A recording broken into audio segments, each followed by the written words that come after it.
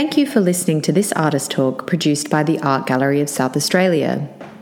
In this live recording, John R. Walker discusses his work on display in the 2018 Adelaide Biennial of Australian Art, Divided Worlds. This exhibition is showing until the 3rd of June 2018. We have an auditory challenge in here because of the scale of the room. I'm going to hang around and I'm going to be over here. Can you just let us know if you're having trouble hearing? This weekend is so great, we don't want you to miss a thing. So we just have to make sure you can absolutely hear everything. John R. Walker, whose work is behind us, or behind me, is joined in conversation with curator Erica Green. Please join me in welcoming them.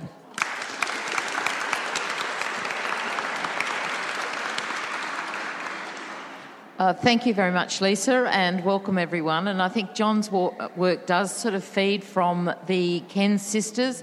They are painting up in the APY lands, and the series of works behind us are called Oretunga and Burra Suite. And Oretunga is in the Flinders Ranges, which is just the south of APY lands in South Australia, which is a very good place perhaps to start. But I think maybe before we start talking about the work, we might find out a little bit about John R. Walker, and I'll ask him to perhaps tell us a little bit about himself and really how he came to art, and particularly to painting and painting landscape, because John has always painted landscape. Well, that's not quite true, actually, but yeah. Thanks, John. It is really, in a way, true, but I basically sort of knew I wanted to do this when I was about 7, so I can't explain that, yeah. But when I first really started, like when I was 18-year-old, 19-year-old, landscape painting was sort of like really uncool. And it did take me a while to accept that, like, for better or worse, my deepest empathy is with being in the landscape. So it took me a while, but once I started doing that, it just sort of fed on and on. But part of that came, I think you've always had a close association with landscape. You did a lot of bushwalking. Yeah. I should say, my dad was actually a slum kid, and when he went into the army, like a lot of slum kids, he discovered how the army might be shit and boring or dangerous, but going camping and going bush was wonderful, you know. So my fondest memories of childhood in the 60s, really, and so on, was actually going bush, because suburbia was really boring. But going down to Guatemala or up to Lismore or whatever, and camping was like, oh, wonderful, fun. And going bushwalking and so on was great. So, like, I did that all the time, loved it. I gradually started to accept that actually was probably what I had to paint. So by the time I was about 35, you know, that was what I was doing, which is also part of why eventually we moved out of Sydney and moved into a place where I can walk out my door and it's about 500 metres out of the little town I'm in, and I'm in the landscape. So there's almost no separation between my life and my work at all anymore. So place is clearly a very important thing in your practice. Yeah, and place is really, it's like, I mean, Simon Sharma, there's a book of his called Landscape, Place and Memory, and I should say Landscape, Place and Memory is a title which occurs in many places, but, you know, place is so much about time, memory and history as it is about, you know, coordinates on a map or whatever. So perhaps if we're talking about place, John, just looking at these works, where are we and what are we looking at? Okay, look the long and the short is that about 2 years ago, because I've never really been to South Australia, we decided to go and do a house swap with a friend who lives in Burra. And then we also got the use of the Oretunga homestead. And for those of you who don't know, Oretunga is right up the northern end of the Flinders. It's at the end of the bitumen, and it's about 8 k's west of the little town of Blimmen, Blimmen is a pub, basically, yeah. And this homestead is in the middle of a particularly complex piece of geology and geography. I mean, the whole Flinders is amazingly complex, but the area is like been buried, it's been chewed up, it's been chopped, it's been rotated so that the creek flows which follow the faults in the rock and so on are like unbelievably maze-like. And the landscape is also dominated by the native black cypress, which is Calitris. The eucalypts are really just in the wetter, gullies. So it's a landscape for someone who lives in the granites of the east coast, or it used to live in the sandstone country around Sydney. It's a landscape which is quite eerie to me. It has this amazing spiritual hum to it, this sense of deep time. A lot of the rocks are actually 1,000 million years old. The younger ones are 600 million years old and have fossils, remains which are basically the oldest complex life forms known. Amongst them could well be the ancestor vertebrate of all of us. Yeah. So it's interesting, actually. We touched on the ideas around deep time with Amos Gebhardt's work and also Hayden Fowler's work this morning in the forum sessions. Yeah. And I know you've had a very long interest in deep time, but I think your interest in deep time actually comes more from an interest in the geology of the landscape. Is that right, or is there other aspects of deep time? It's the interest in the landscape. I mean, the whole sense of deep time is really a sense of landscape as a process. I mean, the discovery of geology back in the early 19th century was the realisation that what we see is the result of a process.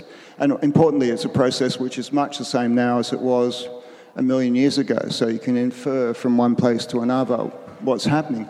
But it's a process. It's measured in metres down a trench and also kilometres across country. It's landscape not as something fixed, but something that's constantly changing. I mean, we are drifting north at about, I think it's about 5 centimetres a year from memory. But, so like Australia 20 million years ago, we would have been, Adelaide would have been a lot colder. It would have been a lot colder. And I suppose that idea of sort of the shifts in time and movement, I mean, is that akin to somehow your practice and the way you approach painting? And how did you actually approach, looking at this landscape? It's not from a fixed point of view? No, because looking is not fixed. I think by now my subject matter, as much as anything, is actually about looking itself. It's about the process of how things come into being in mind. It's about, there aren't really objects at all. And there really is only change. I mean, it's a wonderful thing if you ever really get to see a few Cézannes. I mean, actual Cézannes, not reproductions, because they lose it, but that sense that everything is just places and points of change. That, the solid is actually, like Shakespeare, Prospero says, all melts into thin air. All those Binzi towers, I suppose that's another element in your work, and in the essay that Deborah Hart wrote, she talks about your interest in Sidney Nolan, and it was the spirituality in Sidney Nolan's work. Perhaps you could talk about that in terms of your practice. Look, poetry, Nolan, by the way, is famous for the fact that he used to go to the library, because he was poor, but he'd go to the Victorian Library every Saturday, Sunday, and there are books and books in the library that have got Nolan's annotations, all over the place. I don't know how he didn't get caught, but, and people like Rambo and so on were terribly important. For me, the poets that probably I go to more often than anyone would be the Japanese poet Basho, about 17th century, Marvell. Sorry, I'm having a seniors moment. But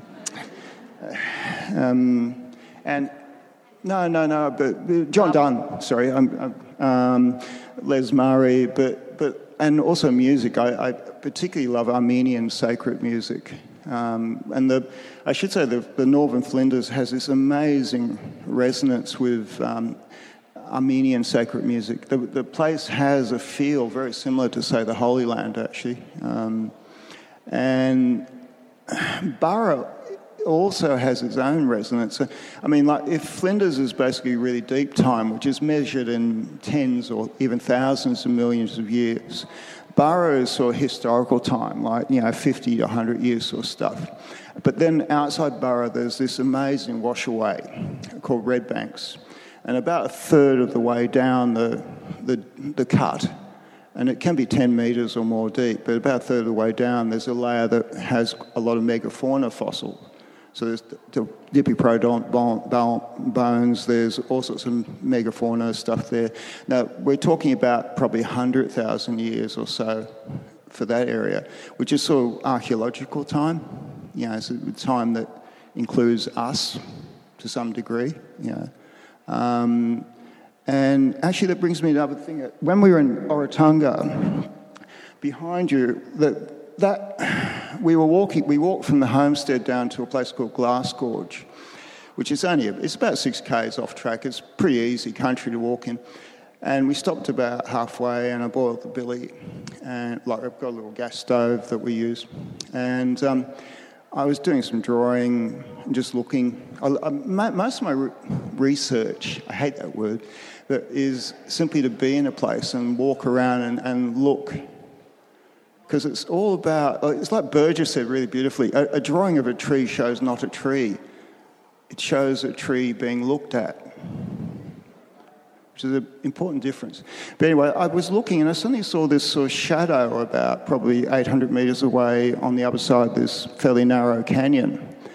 And it just sort of, I drew it, and I realised afterwards it sort of like had hooked in me, sort of was there. I didn't quite know what to make of it really, but I didn't bother. And it's drawn in that book there. These are Chinese folding books, and they have this wonderful quality. They're very tough. They can fold out to even 6 metres long, depending on the type, but they fold up neatly into a backpack, and you can just sort of do a bit, and then when I take them home to the studio, you can also rearrange them and see what that looks like, what this looks like, almost like a sort of set of storyboards for plotting a movie. So you can, I'll move the death scene from there to here, sort of thing, Anyway, so that's sort of where that bit came, and that was the core of this part of the suite. I view this as a sort of meta-triptych. It's 3 pieces, but 2 of the pieces are made of 3 pieces. And then this one over here, the Burra one, the end panel, that falling branch, I was up in a particularly ruined part of Burra. It's been completely abandoned, and I was hiding from the wind in the lee of this fairly wrecked wall. And I was watching and drawing, and I suddenly realised that this branch of an old fruit tree, it was bare, it was late winter, early spring, was just gently sweeping this pile of old stones and bits of broken glass and, bits of metal. And I got that down, and I think it was actually a few days later, but suddenly I remembered this particular haiku by Basho that goes, I'm awestruck to hear a cricket singing underneath the dark cavity of an old helmet. So they sort of created, and I should say with this one, the sort of rock shelter, there's a particular bit of John Donne's last poem, which is a hymn to my God in my sickness, that goes, as east and west in all flat maps, and I am one, are one, so death doth touch the sleeve of the resurrection. And as people who know me, I have a bit of an obsession with Piero della Francesca's Resurrection, which is, Orwell thought it was the best painting of its size in the whole world.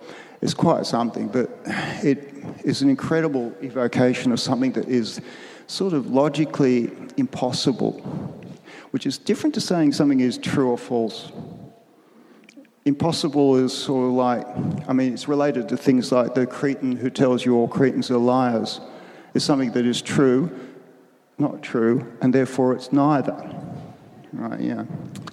And again, with this middle piece, part of the story about this whole picture is we came back from the South Australia, and like Erica had said to me, and have this wall. And I do like big, right, small, but I had this idea of doing 3 triptychs, right. So anyway, I stretched up the canvases for basically these three, and got the first panel basically down in about 2 days, and it was right. And then the next bit, then we went off to do a meditation retreat and came back. Actually, there was a marvellous thing that night. One of the nights of the retreat, we'd come back from like about an hour of silence around dusk, walking back to our little room, came around this corner, and on the railing in the dark, looking at us, was an owl about this high. And she just sort of sat there and looked at us, and we just stood there and looked at her for about, I don't know, it felt like about 2 or 3 minutes before she took off. It was quite magical. But, anyway, we got back, and I got that one, the last panel, the mesh. And the mesh has a long story, but a few years ago, did a drawing book of a really ratty hexagon mesh fence up on a mountain near my home. And I took it to Sydney, and Chris, my agent, Chris Hodges, showed it to a neurobiologist, who's a friend and client, who said, I haven't drawn that many carbon chain molecules since I was at uni. And, I mean, that mesh thing, I'm sparing with it, but I love the way that it actually is a carbon chain molecule drawn. It's also a sign of human ingenuity, this woven mesh of stuff. It's also a sign of constraint, and it can also be a sign of, not really nice things, in a way. I mean, if you're used to bushwalking, you suddenly come to a country like where I live, where there's a fence, And I've learnt I can get permission, but it's quite different to where you can just wander, And what was I saying about? That's right. Anyway, the next triptych actually was going to be Redbanks, the big washaway, and it sort of started okay, but then it went into this sort of hole, and it went into a hole, and after a few weeks, I just went, and rolled it up and stuck it in the corner, and I realised I could see the Burrow one. And that came fairly quickly, about 3 or 4 weeks. And then I realised that the wall wasn't quite big enough for 3 5.5 metre pictures anyway. And I suddenly realised that there was sort of a thing in between. And I can't quite tell you what that is, but it's a sort of skin, a hum. Like places for me, I taste colour, and that things have a hum, a sort of colour flavour. Like I have a few musician friends who understand what I'm talking about. In fact, I remember a few years ago talking with Martin Armiger about the fact that both of us hadn't realised until quite late in life that other people don't sort of, when they see things, taste something, or in his case, when he hears notes, he sees colour. You just think it's normal. Yeah. Sorry, what were you? No, I wasn't going to. I didn't want to stop your flow. So that's sort of how it all went. Somebody apparently the other night at a dinner here asked, "What does it mean?" And you mean the central panel of the whole thing? The whole painting, I guess. But and I can say it means what it means. I mean, what does a Bach fugue mean? Yeah. Maybe that's a good place to just pause for a moment and see if there's any questions you'd like to ask John. Yeah. Do you want to?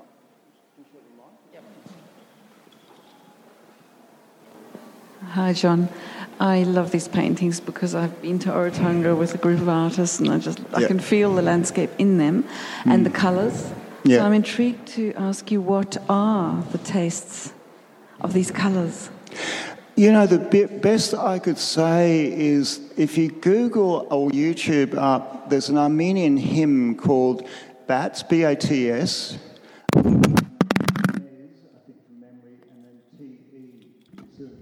One of the really ancient opening hymns of the basic communion service.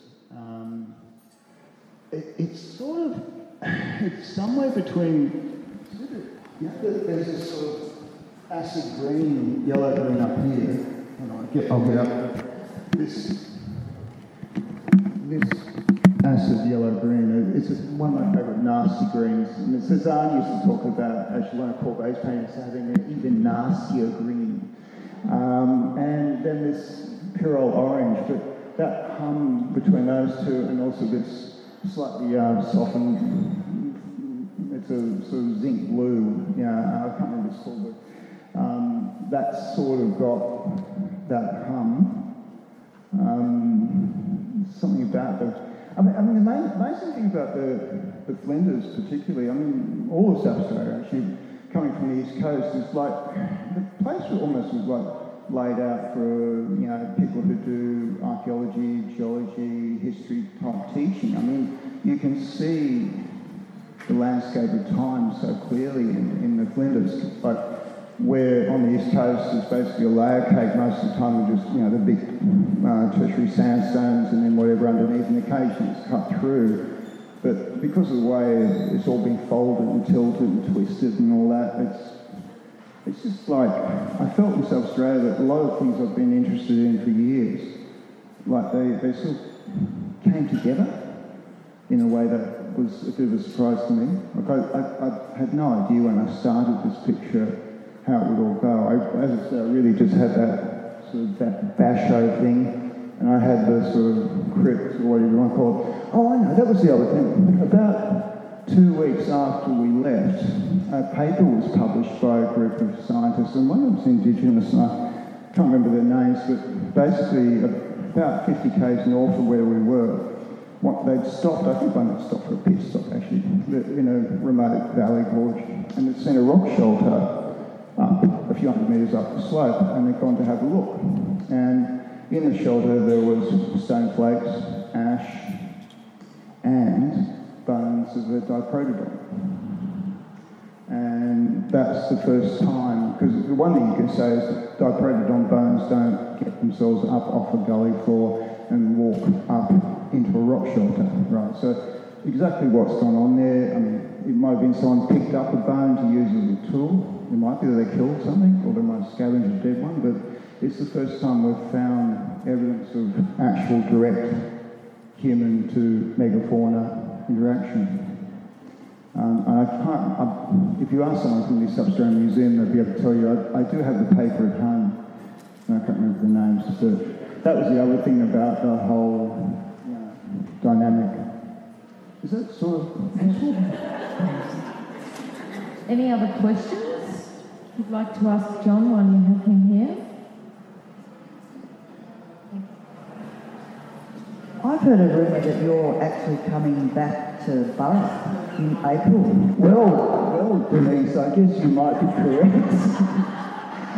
What's actually happening is, I can't remember the exact date, but in April, Art Gallery South Australia is taking a group of people up to Burra, and there'll be a little exhibition of some of the drawing books they did at Burra, but also a concert.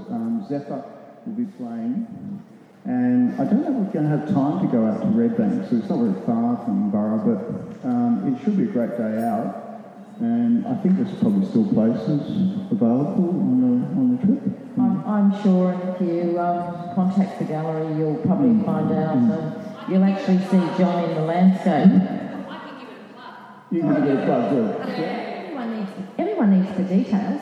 On Friday the 13th of April, we will be experiencing a big day out in Burra. The bus leaves here, very special members price. The bus leaves here from the Art Gallery. We arrive in Burra and we will be treated to the following things, not necessarily in the order that I'm about to say them in because I can't quite recall. Lunch at La Pecaronera, the Black Sheep, which is one of the startling features of Burra. John's a good gourmet too. Yeah. A talk by John R. Walker in the Burra Regional Gallery, and we've been developing this program with our friends from Burra, and I know a few of them are here. And a fabulous performance, and there will be some of John's work on view as well, and a fabulous performance by Zephyr Quartet. And Zephyr have actually responded to the Adelaide Biennial in their production of a beautiful new score, which is very exciting. And I believe you get a glass of bubbly before you jump on the bus to head back home. The big day out in Burra, that it will be. Actually, and if you haven't been to Burra, it is quite a remarkable place. You know, I mean, it's you come in over these rolling hills. It was a set for Breaker Morant actually. It does feel a bit like South African, you know, veldt. It's not desert, but it's pretty desolate. You know. And then there's this enormous hole in the ground. At one point in 1850, there was something like 5,000 men and boys working in the mine, and then there would have been God knows how many people, you know, selling booze and whatever. So it was a huge industrial complex at that time in Australian terms, and within 20 years it was all gone. But they just left everything behind, and it's a really interesting little town. I mean, it's far from extinct as a town. But look, I presume we're running a bit late on time. I think we're right on time now. I'd just really like to say thank you to Erica and to Lisa and to Nick and to the whole gallery crew. Having a chance to actually have a wall this big, like Erica asked me about this 2 years ago, pretty well exactly, you know, and I just went, wow, yes, I really grew. I mean, I've gone a long way from being anything vaguely European, I think, these days, but I grew up with things like Delacroix, you know, and the Raft and Medusa, and, you know, as Delacroix said, if you can't draw a man in the time it takes him to fall from the fourth floor of a building, you can't do the machines. You know. Scale is wonderful to actually have this much wall space and to be trusted to make a complete idiot of myself. And it's fantastic. Oh, thanks, John. Well, we certainly hear from